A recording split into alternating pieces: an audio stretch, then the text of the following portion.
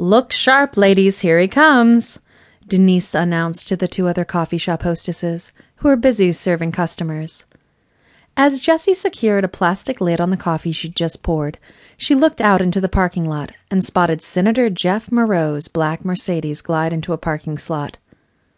"Enjoy," Jessie said, giving her customer a quick smile as she slid the coffee across the counter to him, while keeping her eyes glued to the parking lot and Senator Moreau as he stepped from his car. Normally, Jessie wasn't into older men, and although he didn't look it, she'd read the senator was 33, 12 years her senior. But he was so damned sexy that she made an exception. "Thanks." The gentleman she just served slid a couple of quarters across the counter to her as her tip and strode off. She'd swiped the quarters from the counter and tossed them into the front pocket of her brown apron. Her bright blue eyes focused back onto the senator, who was nearly at the entrance. Until she had met Jeff several months ago, she'd always thought of politicians as being stuffy and uptight. She supposed that assumption was due to the fact that the majority of senators were over the age of 50. But Senator Moreau changed that view for her.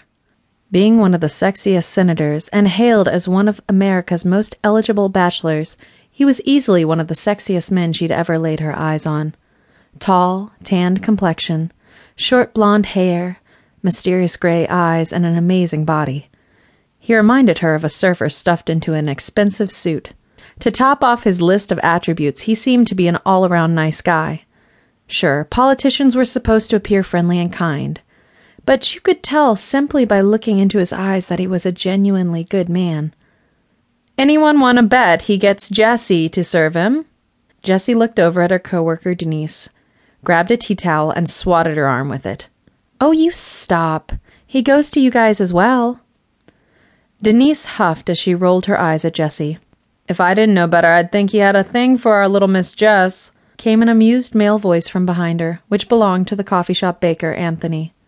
"He likes how I make his coffee, that's all," Jessie assured them, though a part of her secretly hoped they were right, and that he did have a thing for her.